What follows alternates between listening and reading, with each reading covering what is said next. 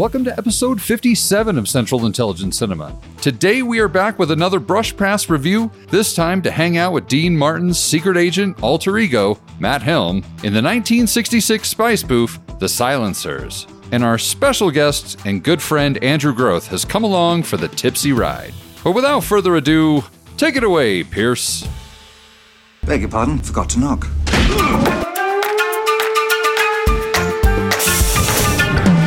Welcome to the CIC, initiating security clearance. My name is Napoleon Solo. Bond.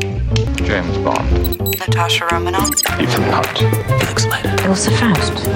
Identity confirmed. Now, pay attention, 007. Welcome to Central Intelligence Cinema, a podcast dedicated to spy movies and secret agent pop culture. Your mission, should you decide to accept it. Do you expect me to talk? I'm in the middle of an interrogation. This moron is giving me everything. Yeah, baby! Special agent, you're not having a very special day, are you? But remember, nothing ever goes according to plan. Tom, what do you think you're doing? Keeping the British hand up, sir. The state will self-destruct in 5 seconds. Coming to you from an undisclosed location in an Allied moving van. Allied! Moving evildoers everywhere. It's the Central Intelligence Cinema Podcast. I'm Jason Greenberg, and with me, as always, Ben Esslinger. Thank you, Jason. Thank you, Jason. And welcome back to the CIC, the spy movie podcast that does not condone drinking and driving, but for the purposes of this particular episode, maybe we do. I don't know. We'll at least acknowledge it, if not necessarily condone it. That's right. That's right. But yeah, we are back once again. We're doing one of our Brush Pass reviews this time. We're going to tackle the rather silly 1966 movie, The Silencers, starring good old Dino. Good old Dean Martin playing Matt Helm. That's right. So grab your backward firing gun and strap in, kids, because it's going to be an interesting ride. But we're doing something a little, well, I guess it's not entirely different because we've actually had guests recently. It's not unprecedented. It's not unprecedented. So we could say it's precedented. Yes, indeed. But yes, we've choppered in earlier today. We choppered in a guest. We just released him from a secure location within the undisclosed location. Absolutely. And he is with us now. He is an artist. And he is our friend. His name is Andrew Groth. Welcome, Andrew. It's a pleasure to be here, Wink. Are you fully prepared? As prepared as I could ever be for a genre I have no idea about. Yes. Well, I've been doing this for almost 4 years now, and I've gotten by all right, so I think you'll be fine. Yes. Yes. And considering the material today, I think we'll all do just fine. Thanks for keeping the bar low. I appreciate that. Well, with that, should we jump into this sucker? Let's do it. All right. I wanted to play Hamlet, but they talked me out of it, you know. Anyway, I'm happy to be here to tell you all about a wonderful new picture called The Silencers. In it, I play a character named Matt Helm. He's a secret agent who has only one thing on his mind, but they keep bringing in fellas. Or do I look like an enemy agent? I don't know. I haven't seen all the latest models yet. It's like old times. Yeah, especially with that body on the floor. And what happens when the maid walks in the morning? Let's put her in my bed so we don't arouse suspicion. The explosion will raise a cloud of radioactive dust that will settle over vast areas of the Southwest. Move back!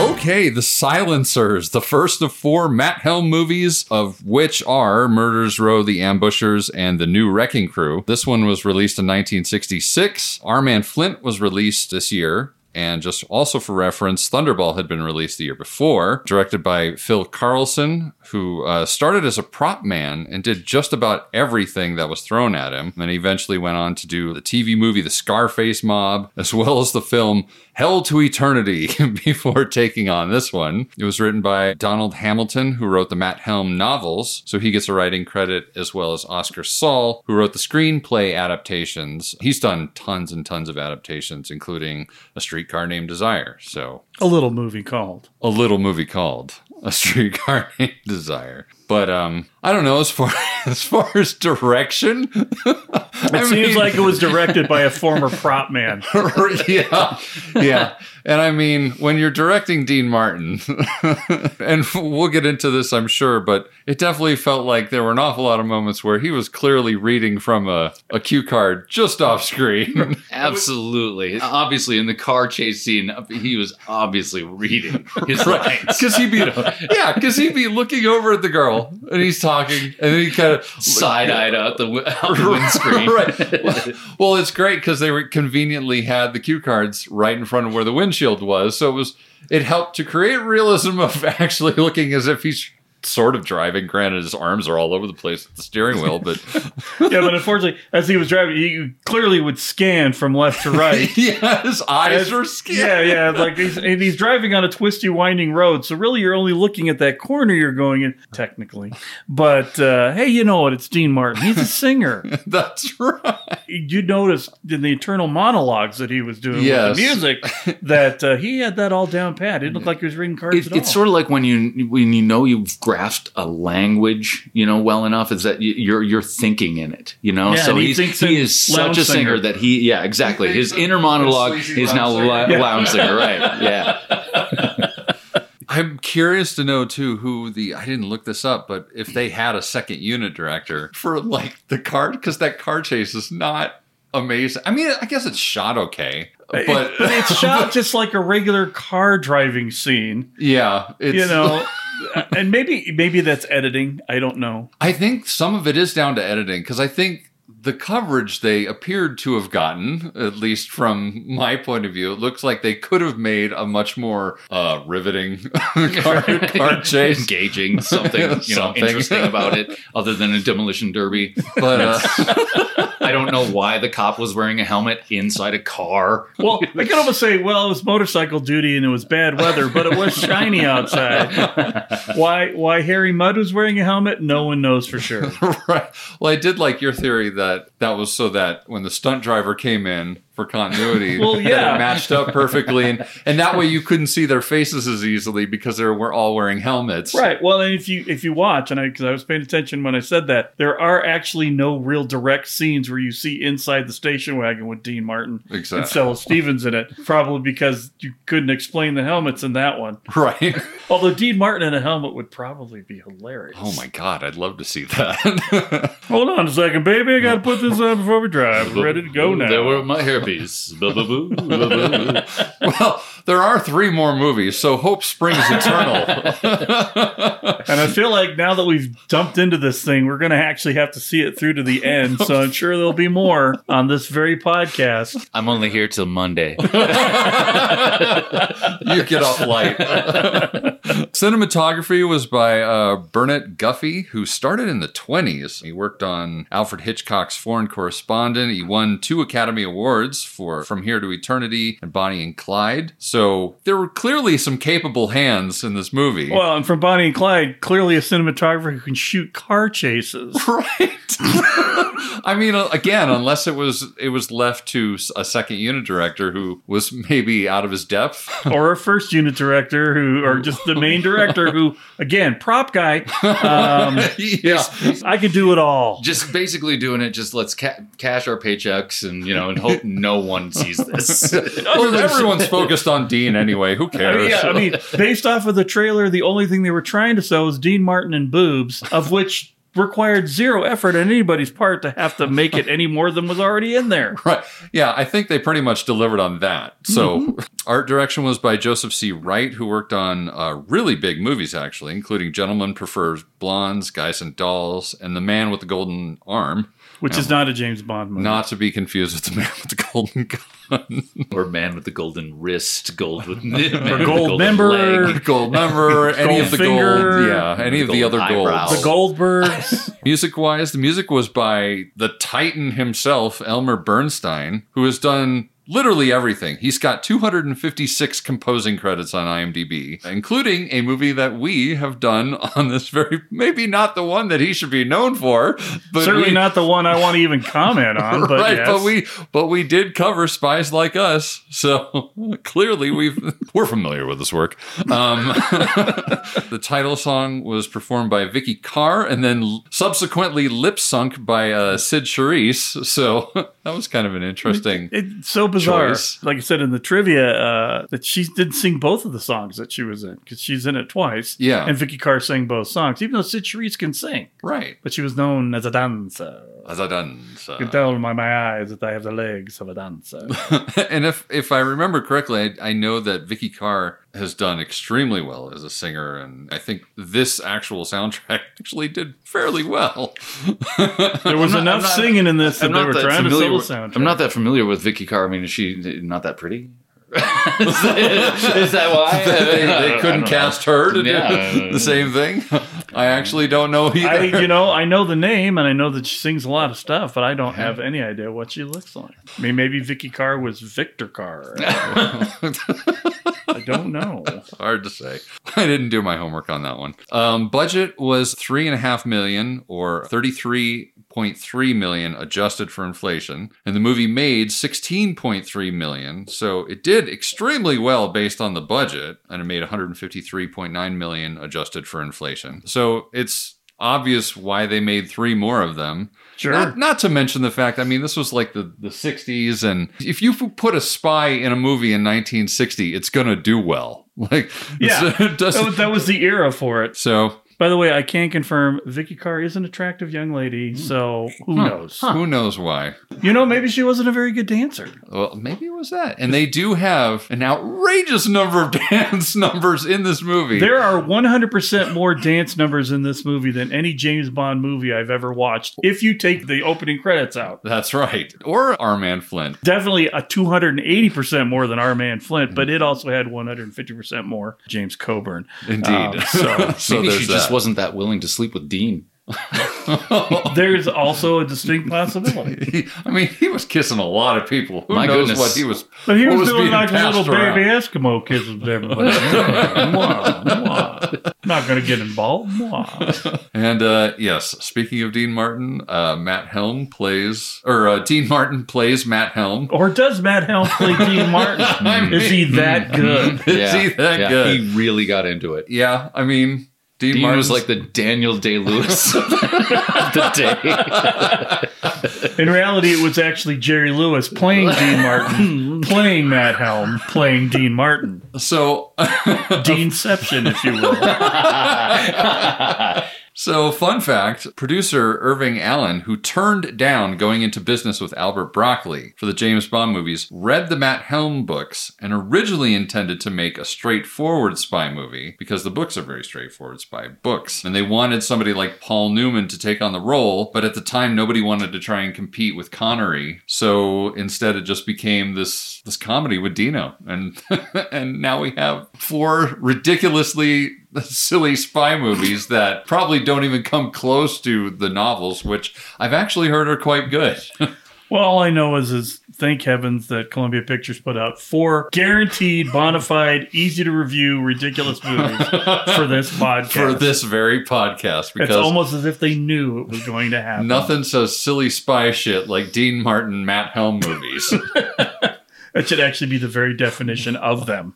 Indeed. As far as some of the quote-unquote Bond girls or characters or Bond women or whatever you want to call them these days, we've got Gail Hendricks, who's played by Stella Stevens, who was back in the day likened to Marilyn Monroe, was in The Nutty Professor, went on to do the Poseidon Adventure. We then have kind of the main, well, I guess it's co-main. Yeah, very much like in Our Man Flint. Yes. The female was more than just eye candy. She actually had a significant portion of the role. Right. We've got Tina, played by Dahlia Lavie, I'm guessing is how it's pronounced. Lavi, who, again, just like in Flint, they found an Israeli beauty. She was in the 1967 Casino Royale. Oh, the good one. Oh, yeah, the real classic. She was also in The Spy with a Cold Nose, and then just lots of various exotic types and princess type roles. But can I ask, how did they know that The Spy had a cold nose? I don't know. We may have to go investigate that one. Well, it does have spy in it, so it technically qualifies. Yes, indeed. But I thought she did really well, actually. She was probably my favorite actress in the movie for sure. I don't know. Yeah, it felt like she showed up for her character. Yeah. Maybe took an acting class or 3 before she actually filmed it. Right, as opposed to Stella Stevens, who just kind of looks surprised on one occasion and then looks drowsy in others. Drowsy, drunk, and confused. Like I said, the Foster Brooks School of semi-sober acting. Yes. Most of the people in this cast were drunk the whole time. You know it. And maybe that's why she was so effective, because she was the only sober one that showed up. Right. Miss Lavi. Yeah.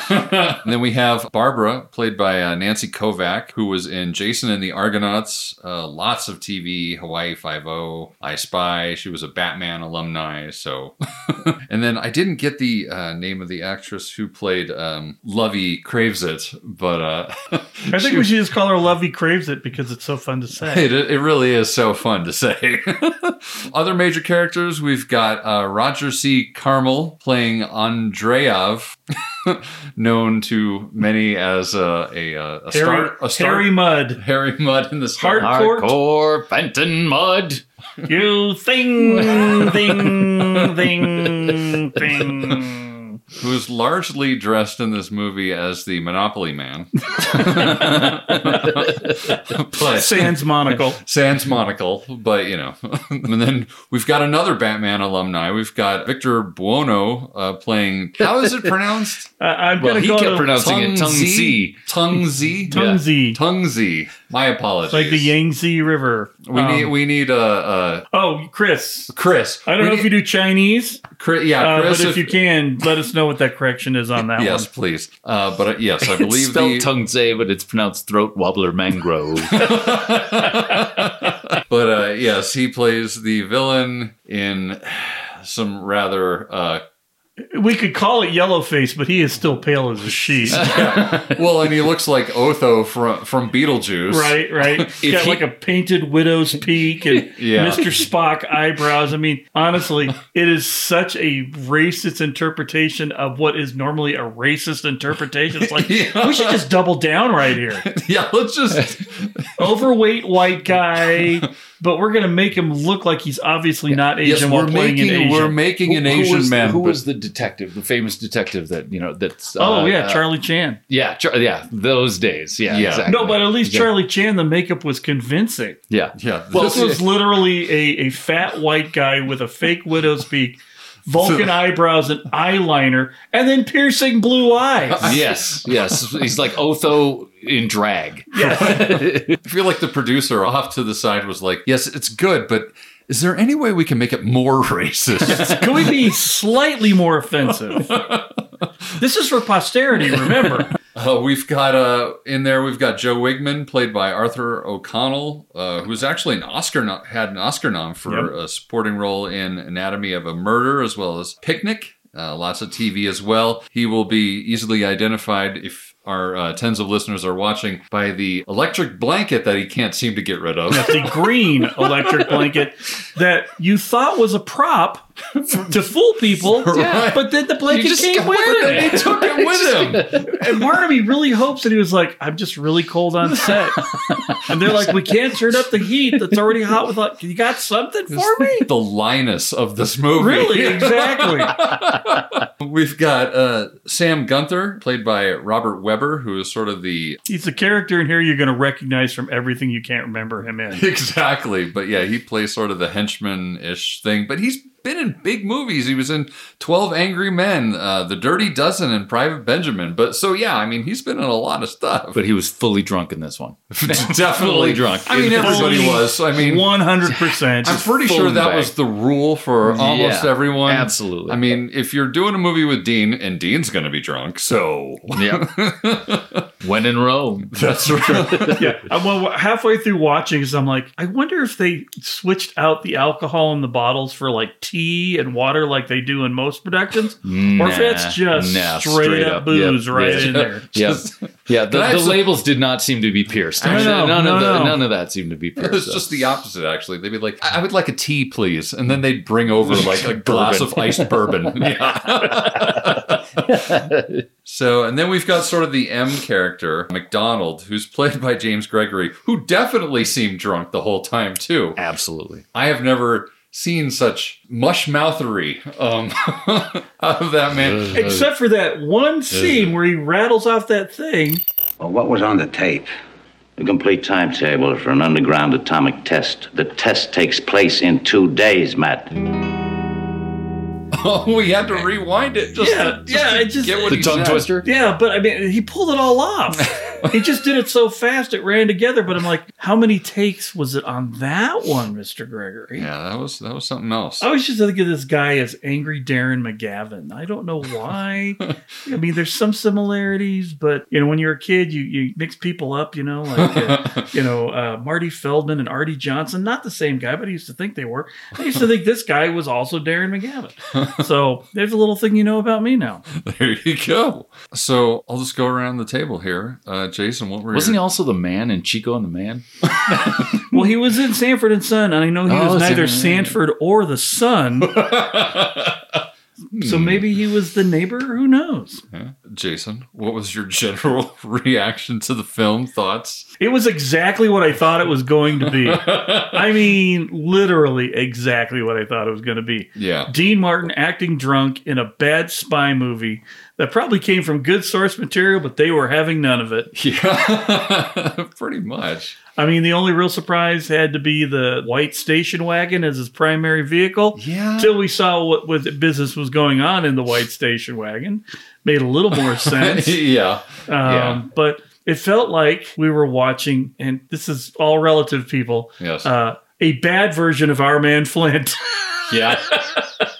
Yeah, strangely enough, yeah. Like, it elevated that movie to another level by watching somebody parody a parody to the point where it's just, like, ridiculous. Yeah, because in Flint, you've got him with his harem of girls, his quartet, if you will, of girls. But, Dino has to one-up that. He's got one after another visiting his house. He doesn't even know who the half they are. He just walks into his own home, and there's clothes on the ground. He's like, oh, treasure hunt.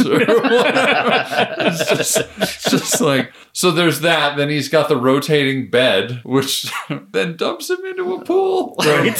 Not a pool, a bubble bath. A gigantic pool-sized bubble bath. Yes, that comes, of course, fully equipped with Lovey craves it. Exactly. Andrew, any thoughts? Any initial I haven't thoughts? seen that much cleavage outside of a Russ Meyer film. Honestly, it was basically just a big stripper show. It really kind of was. It just felt like I was going to a burlesque show. Yeah. With a little bit of spy stuff thrown in there. Yeah. Very little. And just so many dance numbers. Just like full-on dance numbers, though. I mean, they just lasted for like 10 minutes. Yeah. Full album length. Exactly. In any other movie, they would have cut that down to like a 30-second bit, and then they'd be on to actual story.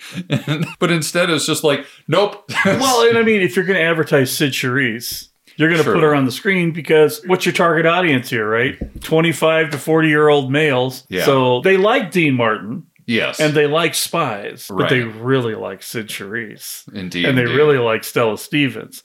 So if you're going to have her in some sort of a semi-nude bodysuit with a bunch of randomly placed black spots with tassels on them, you're going to milk that for the entire 5.5 minutes. That's true. That is true. Before you shoot her. Yeah, that outfit was like a pin the pasties on the stripper. Yeah, it's like, we're going to cover everything the censors could possibly say is risque in some capacity. Right. Well, I kept wondering, too, because I did look specifically at where some of the pasties were located, and I'm like, okay, how opaque is the bodysuit that all these are attached to? Sure. Because the one down under was a little small. I'm like, okay. Well, and the irony being that most of the women in here are half naked or in their underwear all through the entire film. Right. With no pasties. to be seen. So, okay. Well, and it kind of made me think, too, is as far as what we were talking about, these full-length dance numbers that just go on for the entire duration of the song. It kind of made me think of like late night Rat Pack, like night shows that had like comedy and dancing. And because we get at the very beginning of this movie, we literally get like how many dance numbers in a row? Like 3? Yeah, right like off the bat. Three different dance numbers. Then finally, does it end with Sid? Yes. I think it ends with Sid In the red Charisse. dress. Yeah. And then... The highlight of the movie, by the way. Yeah. I don't know. I kind of dug the second one. Well, I like the brunette myself. That was my favorite. But, well, yeah. It's so hard to remember this movie because it's just so all over the place. All the gadgets in the opening, scenes and stuff. The bed and the coffee maker and the towel scrubbing, cylinders. Everything fully automated. Yes. But totally worthless. Like they're not actually making things easier. I could not help but think of Pee-wee's Playhouse or Pee-wee's Big Adventure when the coffee thing poured in. All I could think of was that scene. And well, and it's not even Rube Goldberg. Everything has a very specific, fully automated purpose. Yes. You've got a rotating bed that then rolls into the bathroom that dumps you into the gigantic bubble bath. You get out of the gigantic bubble bath. Complete with Lovey Craves It. With Lovey Craves It. You both get out, and some really nice shots of 2 sets of sexy legs. Who was who? I don't know. I would have expected Dean Martin to be hairier in his legs, but apparently not. He shaves them.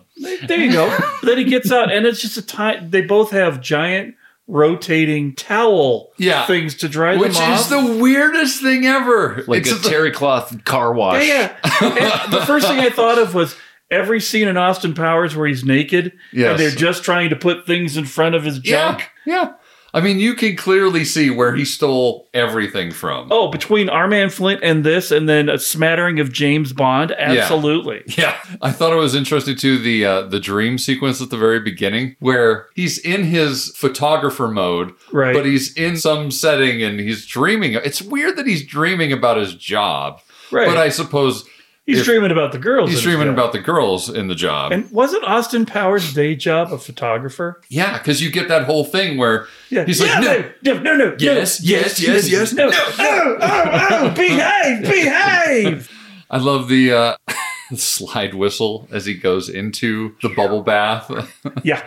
It's the only time I want to hear a slide whistle in a spy movie. I'm looking at you, the man with the golden gun. However, that was foreshadowing for later on. Yeah, and the button grenades. I mean, only to do the dumbest joke ever.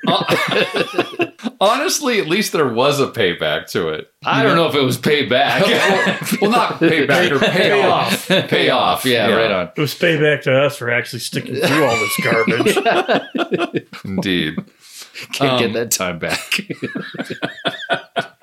So yeah, we get a very similar thing that they do in Our Man Flint, where he's like, I don't do this work anymore. Retiring from the game. I'm just a photographer now. And right, and he has to begrudgingly keep having the thing introduced to him until it has a personal stake. Right. That he then decides to commit to the bit. Right. And instead of sending different army people the way they did in Flint, they just send girls, which is far more effective, honestly, but it's true. So same sort of thing. And then I don't even know why he eventually bends. I think it just because his life was threatened when the girl comes in. I don't even know. I don't even know. I don't remember the turning point. Yeah. And I know that my attention was focused on some other things and points in the movie while I was trying to look up characters and things like that. You can't say it was done subtly. I think it was just not written intentionally for you to understand a lot of things directly. Oh, that's what it is. I think a lot of it is because, Tina comes and saves his life. Right. And then Tina's like, well, look at the guys outside in the car where clearly there's 4 guys lit up in a car. Yeah, where you can see all their faces in the dead of night. It's like, I wonder how that happened. Not subtle. Right. And that's when he goes to his wall of guns to and get gadgets. The camera that's in cameras. the gun. Yeah, right. with his two little pew pew laser darts with silencers. Yeah, because a camera that shoots darts apparently needs a silencer. Absolutely. You would want, well, I mean, it could be like going but no, we want it to be quiet. It's not a racket for knives being exactly. spit out of a camera. I mean, I'm like, wouldn't it just be easier to pull out a knife and stab somebody? Probably. But then we later on get a backwards firing gun, so I guess it's right in there with the logic. I'm not sure which is my favorite. Those are definitely my two favorite gadgets. Are the reverse firing gun and the camera. I do like the camera a lot, actually. Yeah. Well, the camera seems like it's a legit thing. The reverse firing gun is just ridiculous, but it is played to good effect in the movie. Yeah. Radio blanket. Radio blanket was probably my favorite. Fully Actually, to be honest, the guy driving the mobile organ at the pool. That's cool. Like, did they have those in the 60s? Just guys driving pianos around? It's like, and I hope so. It had a bar built into it that's as what well. I mean. It's a piano bar car. It's like a 60s version of the cycle bars that you see downtown, right? Yeah. Now you just need to throw like a guy playing a keyboard on it. You've got the whole 9 yards. Right. So then they got to hightail it out of his house in the family truckster. That is Holiday Road. At that point, he basically concedes that he has to do this mission. Yeah, and so they drive to Phoenix. Yes, for Phoenixy stuff. Phoenixy Reese. Oh, I think that's where the... Well, they're going to Phoenix because that's where the tape is. The tape is being handed off or whatever. Apparently, they got intel from McDonald. Old McDonald had some intel. E-I-E-I-O. E-I-O. So they went to Phoenix. where Vegas / Yeah, it sure felt more Vegas-y than Phoenix to me. I've been to both, and I don't know if they've got any clubs like that in Phoenix. Maybe they did in the 60s. Maybe they did. Sure. So maybe they thought that was too obvious for him. We can't put Dean Martin in a Las Vegas movie. We'll put Elvis in one instead. Excellent idea. Exactly. So they go there, and that's when they bump into Stella Stevens for the first time. Well, she bumps into him. Yeah. Dumping water on him, and then, well... I mean... it's quite the introduction. Was it water? God, I hope so. I mean, I'm just enough of a 12-year-old to just want to see that scene with a little... Yeah. Just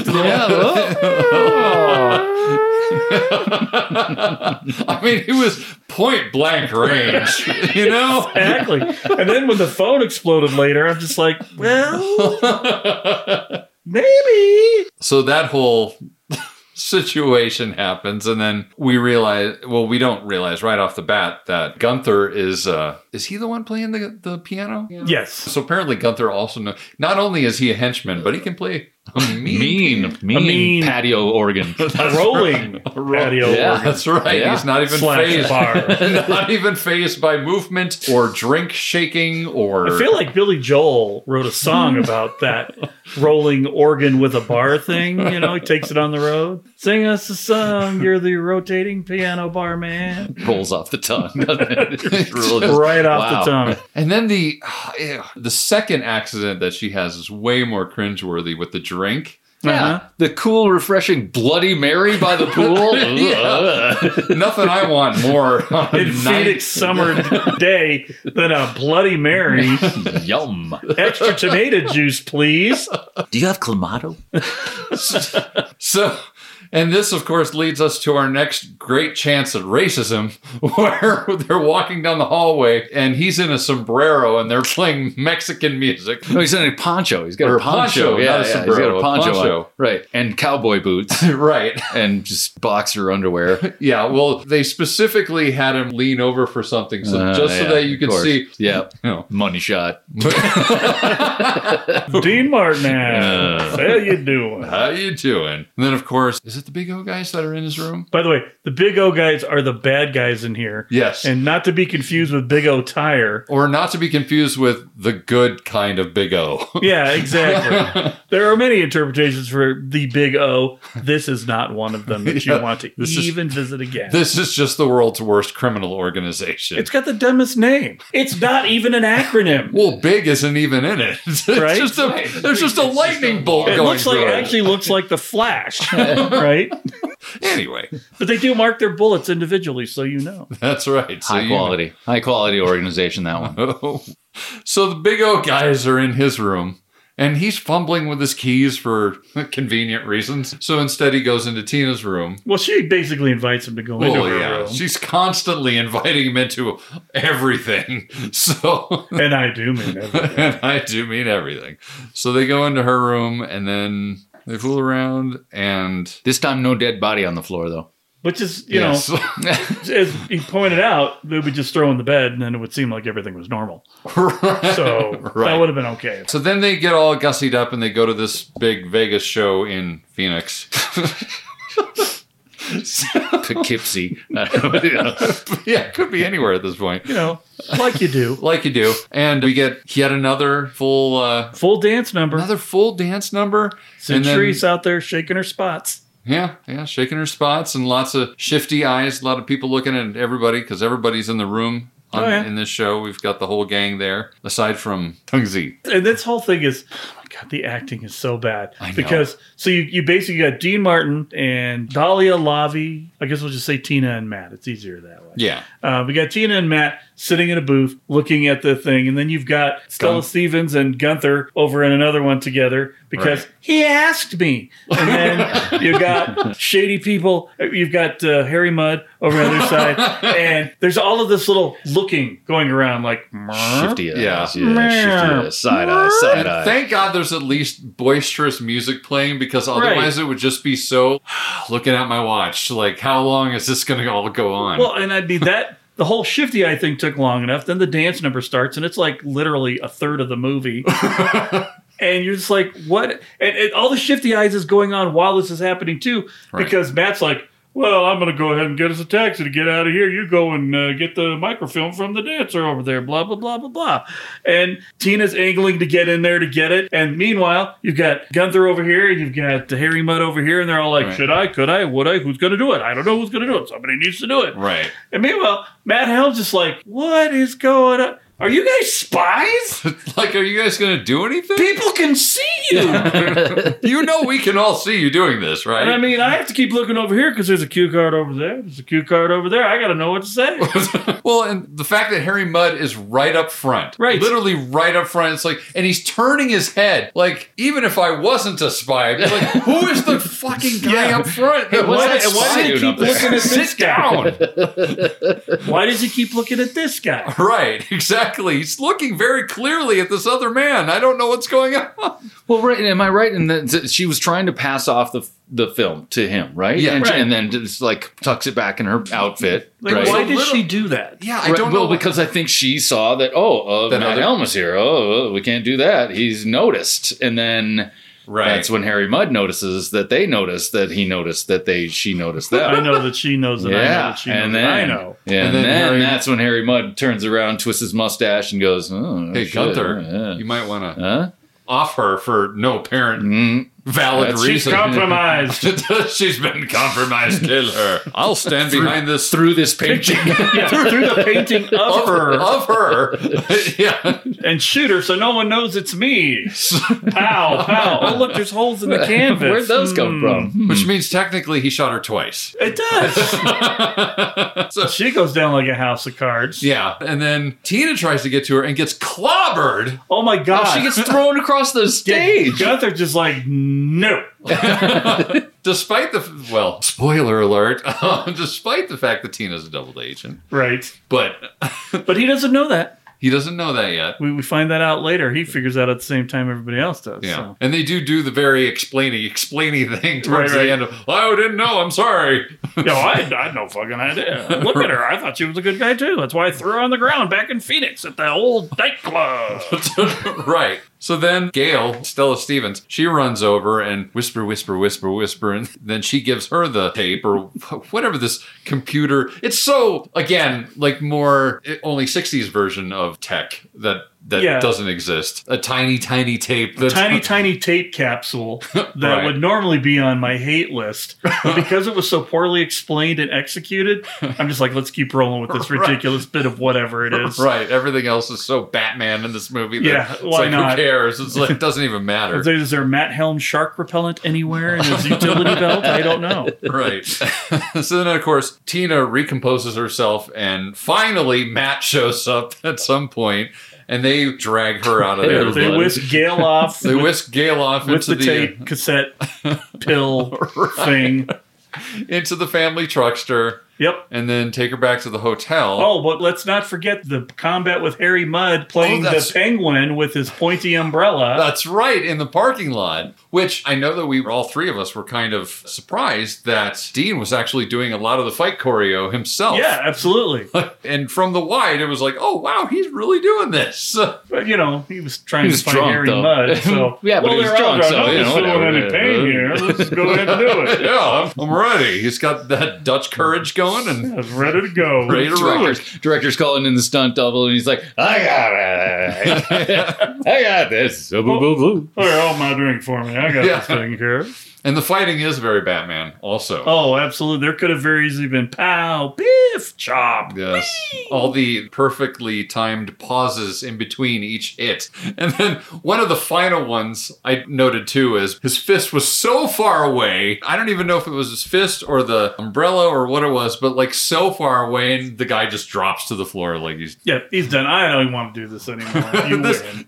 They're like, this is silly. Will you just take my car and leave? Yeah.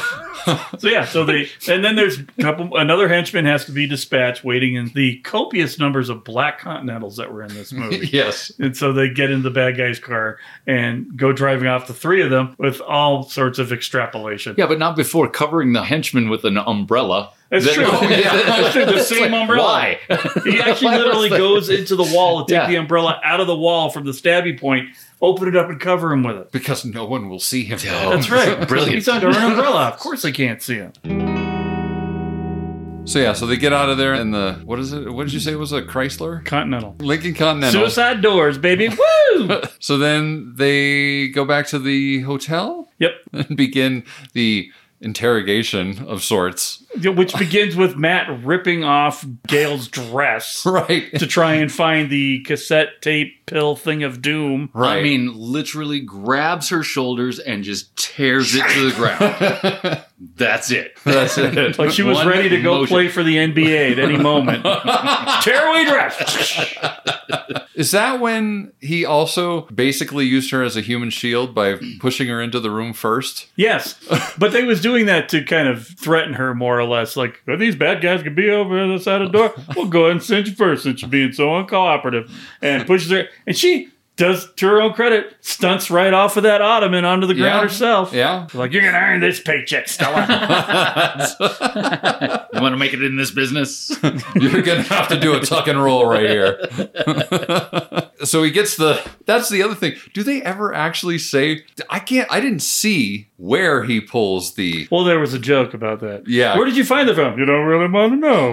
Yeah, exactly. It's just sort of like, wow. Yeah, and I mean, as soon as he said that, 17 very bad things popped into my head. None of which I said out loud, to my credit. Quite easily the dirtiest line in the entire movie. Oh, absolutely. And it was all implied, which is even better. But yeah, they get the micro thing, and they go into that whole weird thing about trying to establish whether she's a good guy or not, right? Yeah, and she's like, I have a phone number. Let me give you the number. It's this, that. It was a very specific. Yeah, very specific phone number. To prove she was a good person, I didn't understand that. Well, but it's all a gag to get to the phone. Right, because even he's like, oh, well, if you send that number out, then they'll know where we are or whatever. Yeah. Right. It makes no sense other than to get to the smoking phone gag. That's all. And then the smoking phone gag, honestly, not what I thought it was going to be, because when we see the big O guys in there, after they finished rotating the tires inside the hotel room, they rotated phones as well, taking out the phone from the hotel and replacing it, Stephen Wright style, with an exact duplicate. Except this one, instead of taking phone calls, shoots out poisonous gas. Right. Well, that's right. But it was still battery operated because they had to plug it into the wall. Well, what was funny is all three of us thought that it was a bug. Yeah. And instead it was gas. Because if this had been a slightly more sophisticated movie, they would have needed to hear what he had to say. This movie is not sophisticated at all, and therefore, gas. That's right. They just needed Batman green gas. If that had been a red Batman phone, it would have gone beep, beep, beep. Well, and that scene ends with Matt trying to throw the phone out the window, right? Yeah. And it like seems to just hit the ground. It literally goes through the window and just goes, it was almost and then they just cut to something else. Right? Like, that's fine. We don't need another take with that. No. I kept waiting for like somebody offset to go, all right, who forgot to replace the glass on this one with Hollywood glass? Because it just kind of half broke, but mostly bounced off the window. Yeah. That was definitely the set builder's mistake right there. Yeah. And they're going, do you know how expensive it is to make a sugar window? Right. And we only have one because Victor Buono ate the other one. And then they're both knocked out anyway. Right. Like they get not enough of the gas out of the room. But just then, of course, old McDonald. Old McDonald and his arm broke into the room. Oh. So McDonald bursts in just as they're both passed out. And you get that wonderful bleary-eyed from Matt Helm's point of view shot, like, oh, I think I'm going under. Right. But it's so dumb because like the solution or the antidote to poison gas is good gas. Yeah. I guess. So they bring in this machine, that's got like what looks like a dentist office, laughing gas. Right. Was it oxygen? Was it something else? Was it antidote? He needed more hits of it. No. That was the other thing. I was like, God damn, if that shit makes you smarter, I want one of those. Where's my briefcase full of, intelligent gas? Right. Well, it was funny, too, because every time he couldn't remember something, he'd give him another hit. Yeah. Oh, yeah. Well, like I was saying. Now can you tell me where I left my keys? Oh, yeah.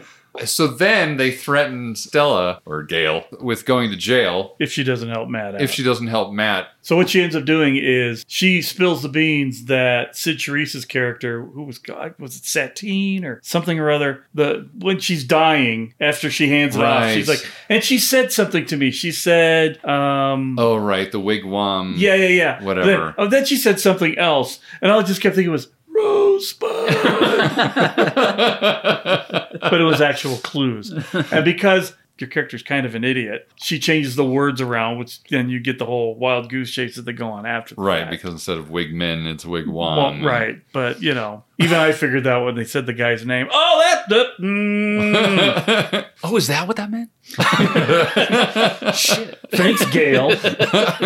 And then once she spills that, then they threaten her with jail, or you can just help Matt out. But of course, she immediately just thinks it's you're a sex maniac or whatever. Oh, he's just gonna rape me in his rape mobile. Well, I can see why you would tear her dress off. Right. I mean, she has every reason to believe that's what's going to happen. Extremely valid argument. But she doesn't want to go to jail, so it's off to the rape van. Sure. Yeah. I don't know. The Griswold family rapester.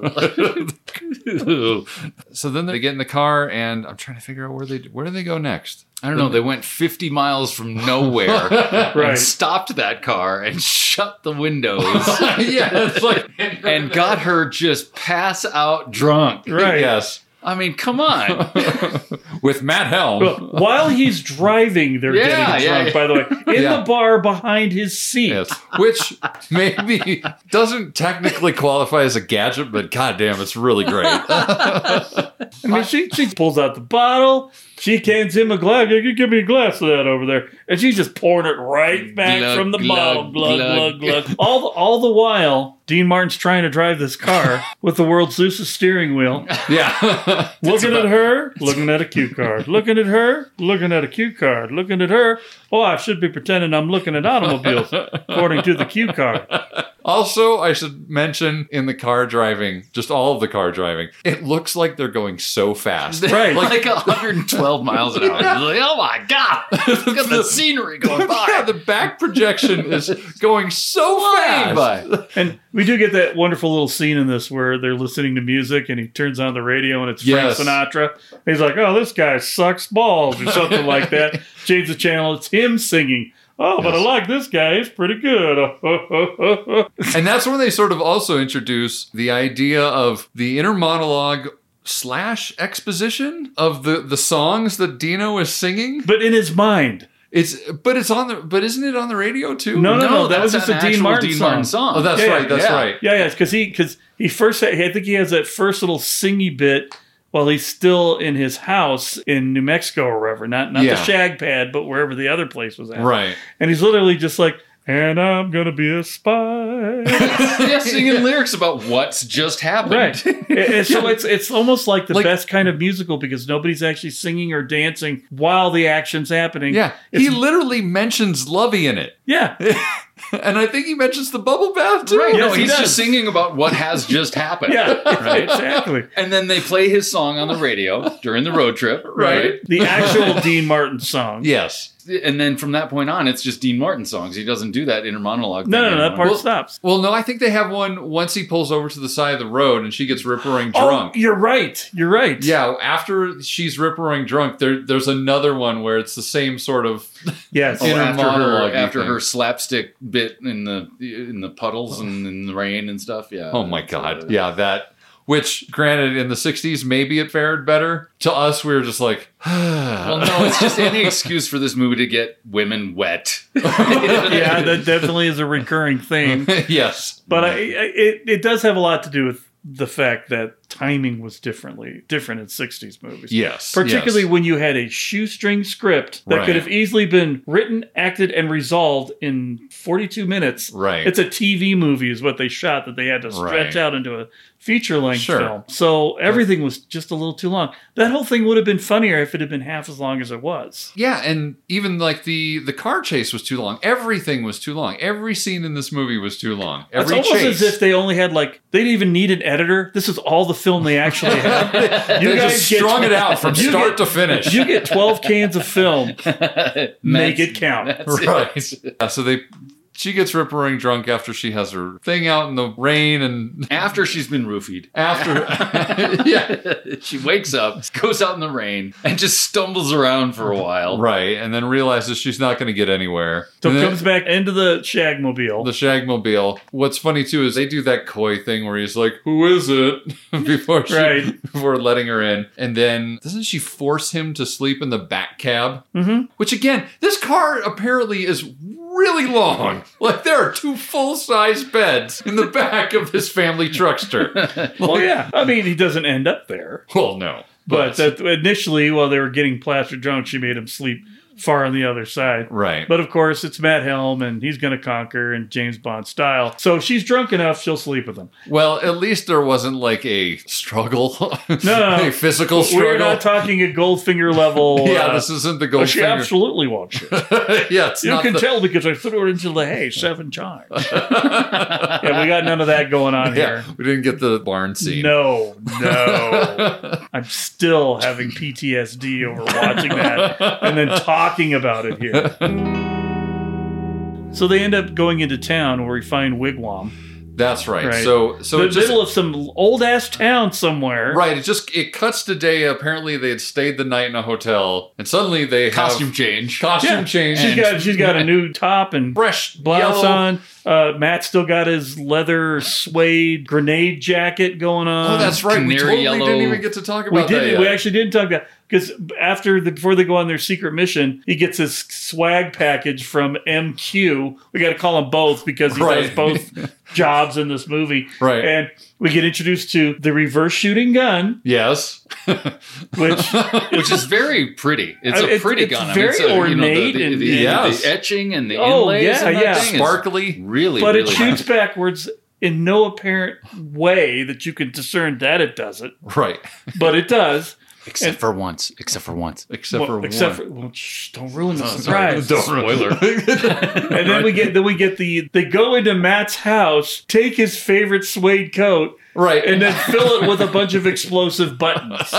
And he seems generally prepared. You went into my house. The size of silver dollars, yeah, by the way. Absolutely. Right. Like a big Oreo cookie button on his thing. No one will ever notice. And then I just love that he's wearing that as, like, during action moments where if he's bumped up against the side of the car, they're all dead.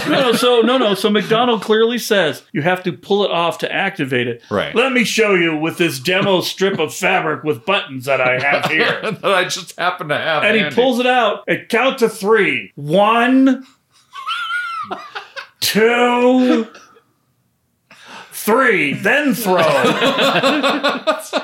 And for no apparent reason, as soon as you do it, it Willie Pete's on you.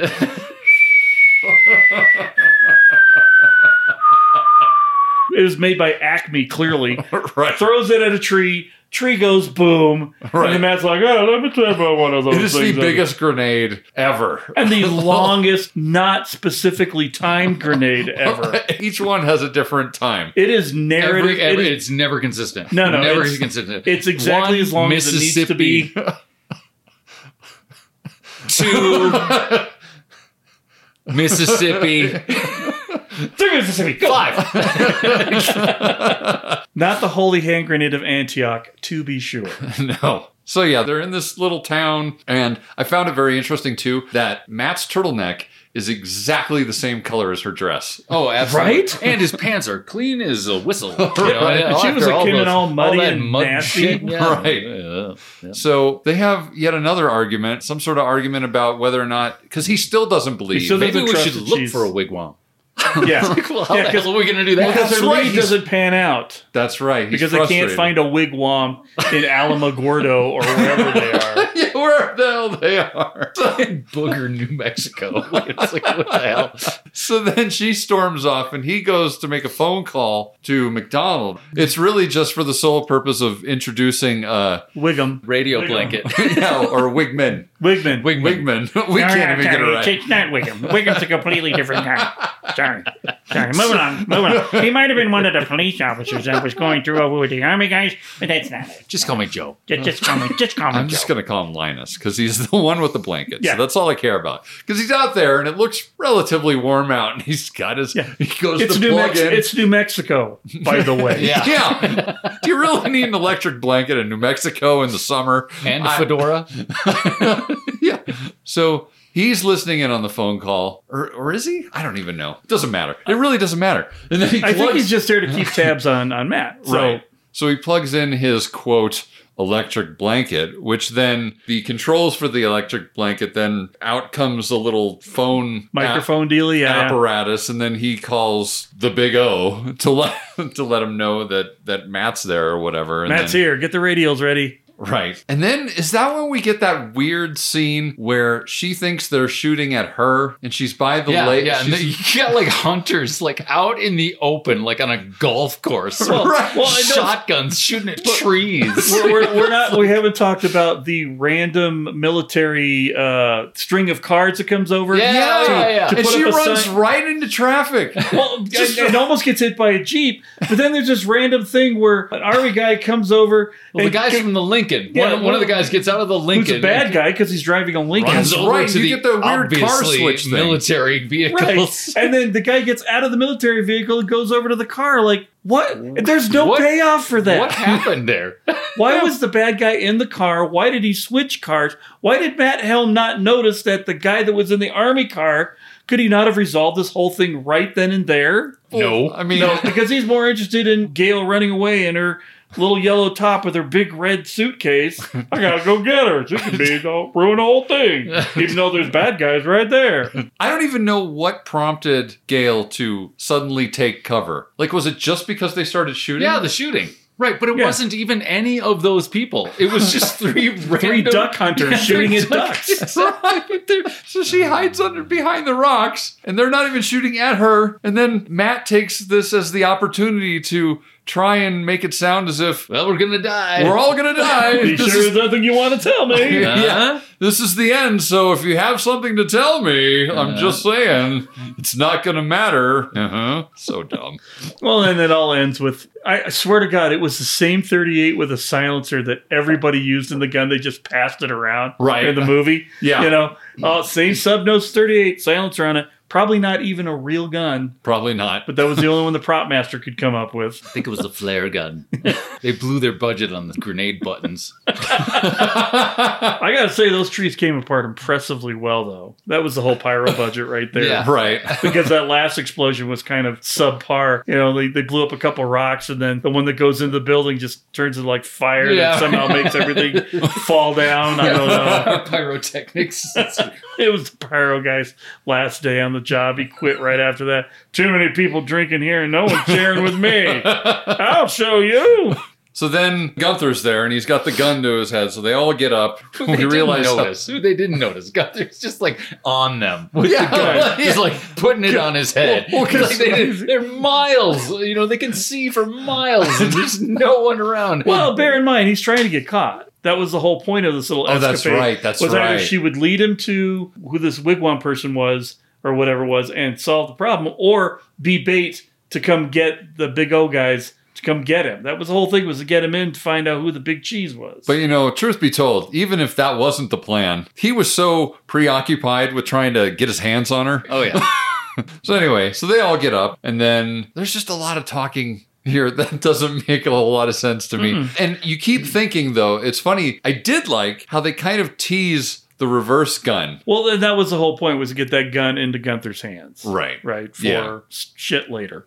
Right, that was probably the entire purpose of the whole scene. Well, we did forget the fact that the whole reason we have the whistling bomb sound. Oh, that's right. The payoff for the right for the whistling while bombs. they're in town before all this stuff goes down. Helm's sitting in his car, and as he gets out, he hears the whistling sound, and he's like, "Oh shit! Is there a grenade?" And then comes a little kid on a tricycle, no less, with a slide whistle.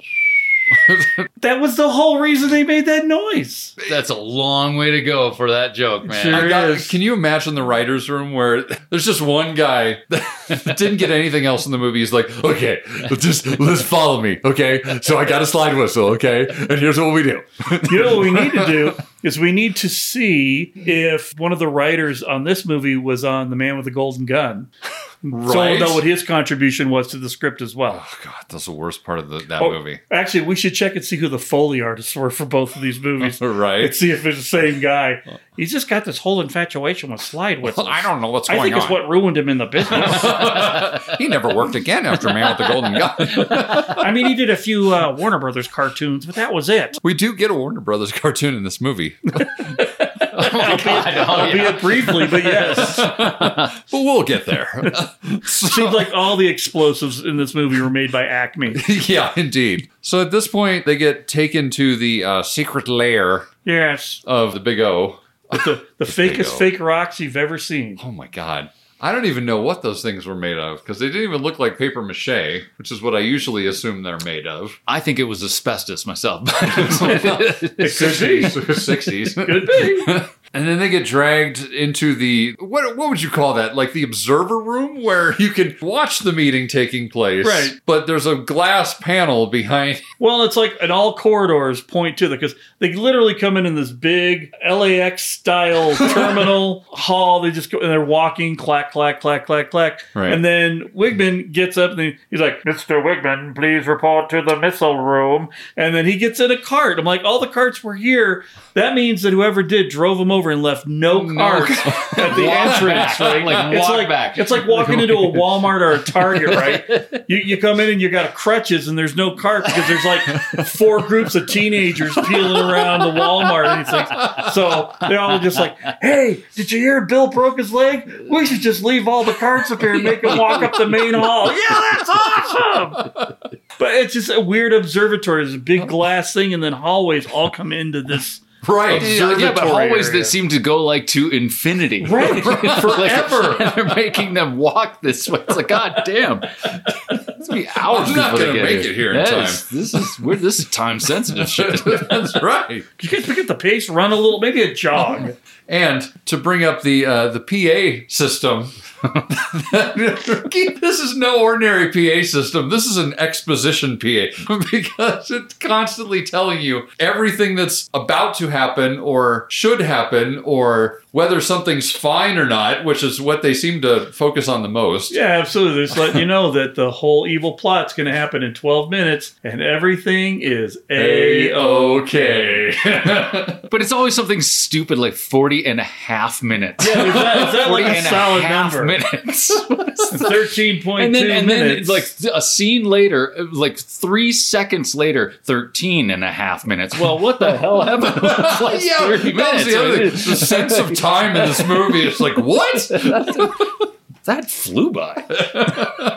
Oh, so I got to bring this up. I think this is way out of order because we meet Tungzi much earlier in this movie, but he's eating a can of no-cal egg foo young. Liquid, apparently. Liquid. He drinks it like a drink. But like out of a saucer of some sort. It's like, what are you, a cat? Like it's so...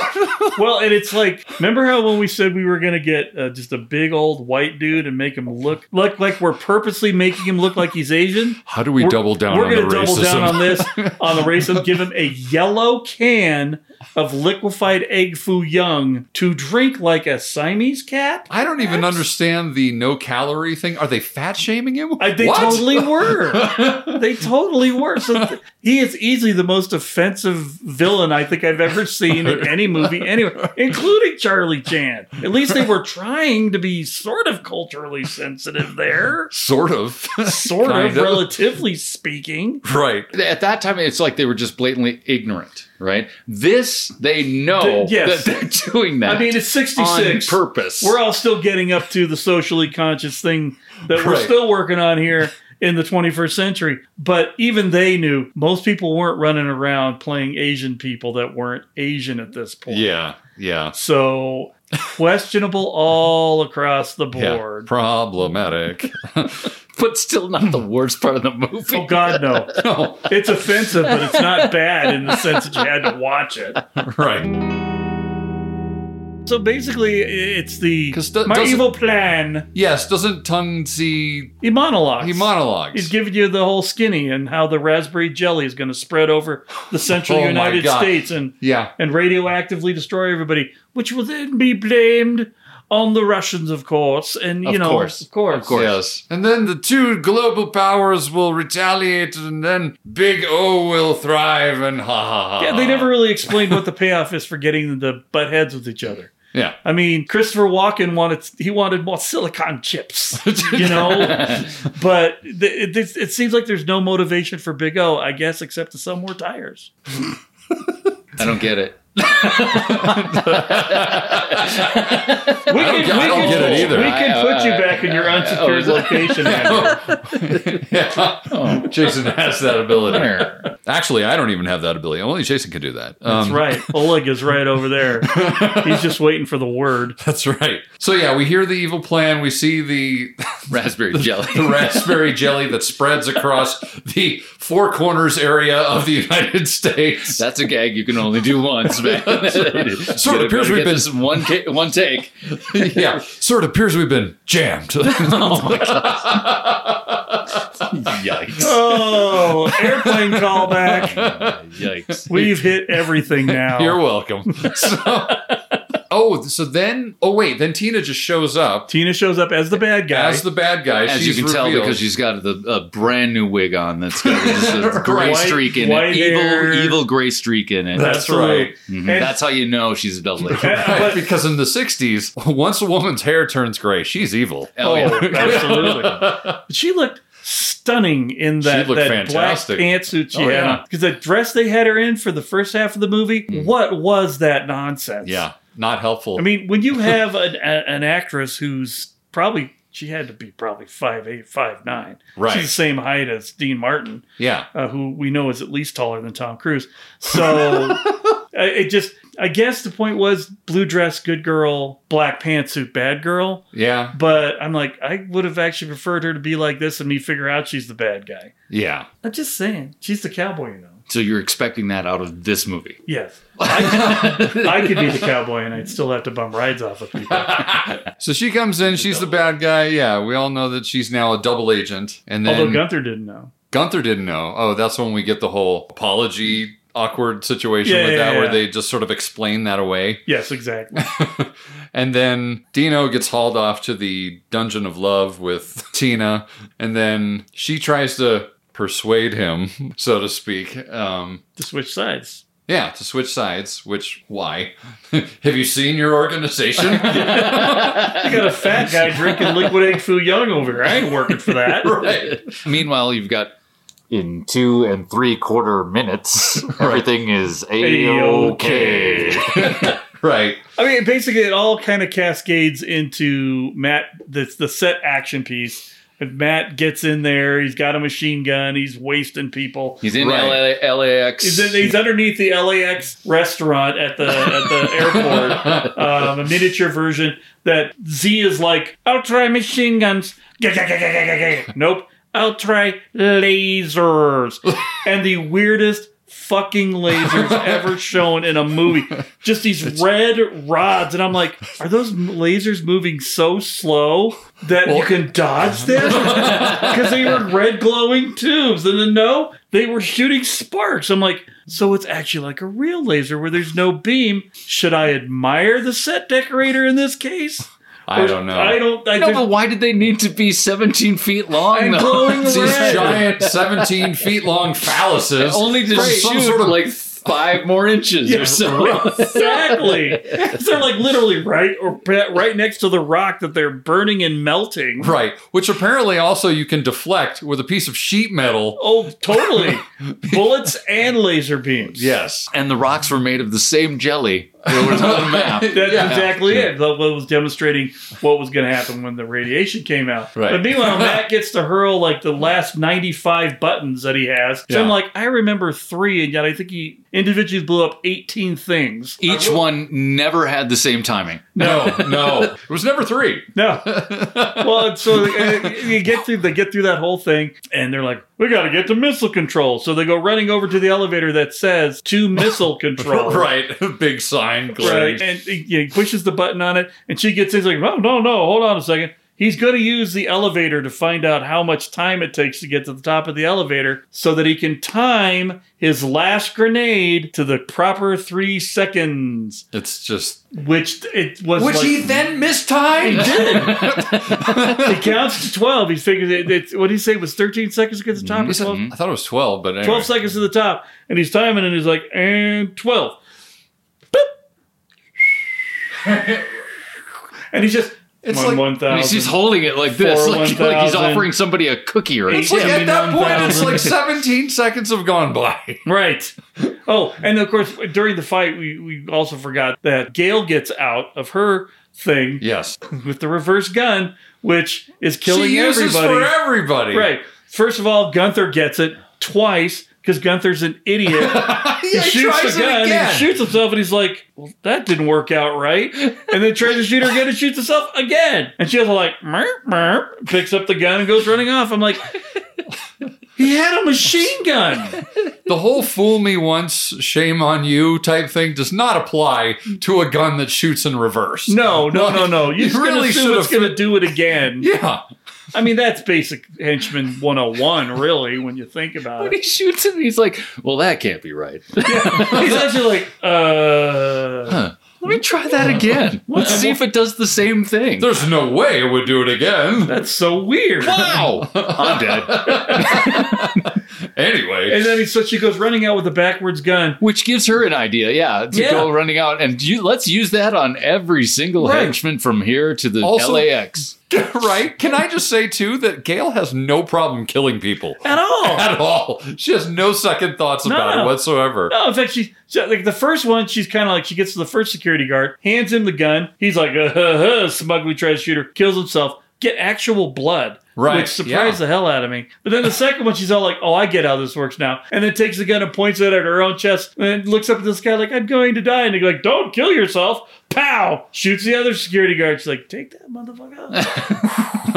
As she blows the butt of the gun. Can I just rewind real quick? The one thing I thought was hilarious, too, in the scuffle in Tina's room of seduction or whatever, is in that room, Helm throws one of his grenades. And they're only like 5 feet apart from each other, but she gets knocked out, and he's perfectly fine. And do we ever get any closure with Tina's character, or does she just... No, she pressed that button, and then that was the end of her character. Yeah. That was it. Yeah. You never saw her again. Weird. So weird. What if she shows up in one of the next ones? Maybe that's what it is. And she's have like a scar around her eye. A little Harry Potter thing on her forehead. Really think they put that much thought into it? You really cat. Probably not. I'm here to take you now, Mr. Helm.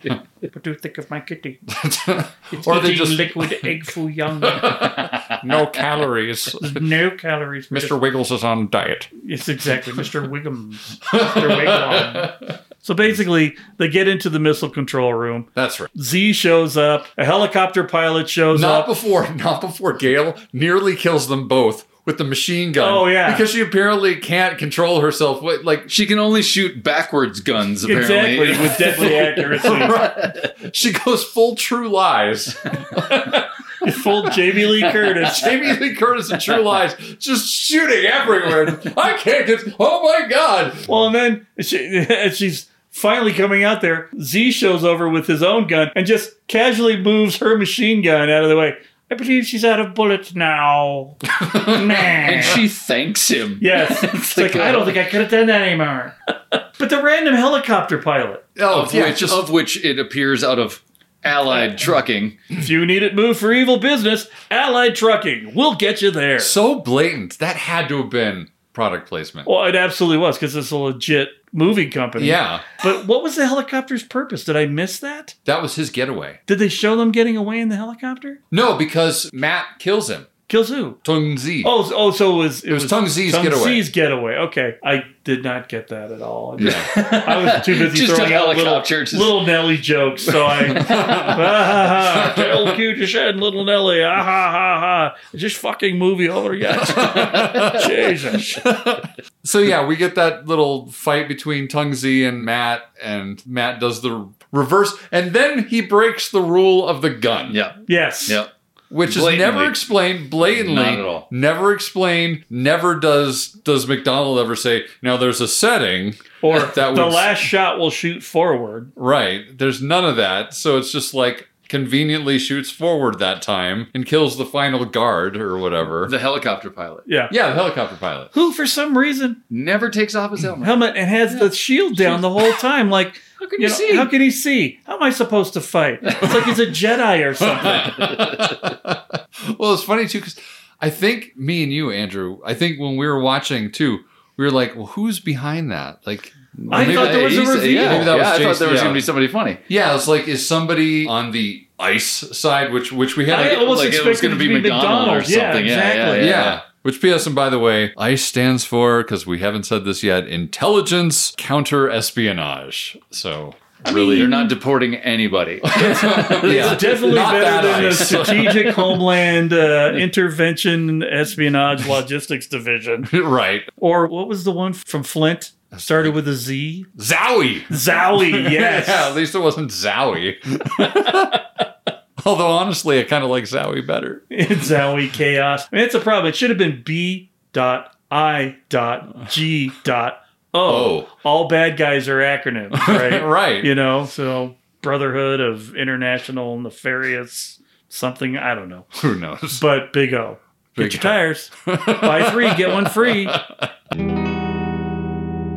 Are we back at his Love Shack? I think we're back at the Love Shack at that. So I don't feel like there was a debrief with McDonald or anything. That's when we get our Looney Tunes moment, though. Our cartoon moment. Right. The missile launches. Yeah, because the missile has already been launched, but then because everything was A-OK. That's right. A-OK. A-OK. It happened. That's right. So then he recalculating and sends the missile turning back around, but it's like Such a cartoon. Yeah, it's fully animated. Yeah, like the missile literally bends as it's turning around and heading back towards the secret lair of Big O. Which weren't they in that lair? I mean, or did they take off in the helicopter? You know what I'm saying? It's like, I always wondered, did he just direct that missile towards himself? Them? he did. But how does he get away from that missile? Because they drove to the missile complex. So they pointed it towards that Adobe-looking building that was the main building. That's what they blew up. They were at the missile complex that they had to drive to in one of the red aluminum bulletproof vest carts. So after that, then they wind up back at the Love Shack, and Dean he's back in a tux. The phone rings. And he's like, no, I'll get that. She keeps trying to get the phone and accidentally presses the button takes him back in. Gail's with him. Yeah, Gail's with him. Pretty blue dress. They go, and then she hits the button that advances the mobile bed of love into the gigantic swimming pool of bubbles. Right. And they go into there. Sadly, Lovey is nowhere to be seen. Because I'm thinking, if they go there with this, how progressive for 66? Nope. Nope. Maybe if it had been 1969. I see what you did there. Thank you. Thank you very much. I will be playing at this Phoenix nightclub all week. Try the veal. And try not to get shot.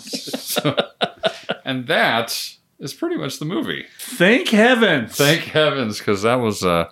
You know what the beauty about this thing is I'm forgetting it as we already talked about it, so there will not be any post-traumatic stress disorder for this film. I'd be like, have I ever seen this before? Yeah. Any final thoughts? Have we missed anything? No, I think we pretty much covered everything that we could do. I mean, in the past when we've done the brush passes, we'll kind of pull out some things like that. And I mean, best set piece, there isn't one.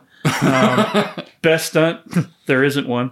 We've definitely gone over gadgets and tech. Absolutely. I think they were heavy on it. They were so heavy on that. I think the tech hits the weirdest moment head scratcher, as in, how does a reverse gun suddenly fire forward? That's definitely a head scratcher. Can I also mention, too, the one thing we haven't mentioned yet is the fact that Tungzi not only handles his meetings in a glass-encased meeting room, but then he has a glass case around the chair that he literally sits in inside the glass case meeting room. I think that was supposed to be bulletproof. Right, yeah, of course, but he's in it way too long, if you ask me. Well, and what about the reclining guys? Oh my God, I forgot about that. Yeah. So there's a moment where Tungzi is explaining his evil plan to all his minions, and he's like, recliners, or whatever he says, and they all recline to look at a TV that they could have just turned their head at. Yeah, and I mean, it's like the Passover of evil, right? On this day, we do evil reclining. But I mean, they're not looking at something on the ceiling. No, it's like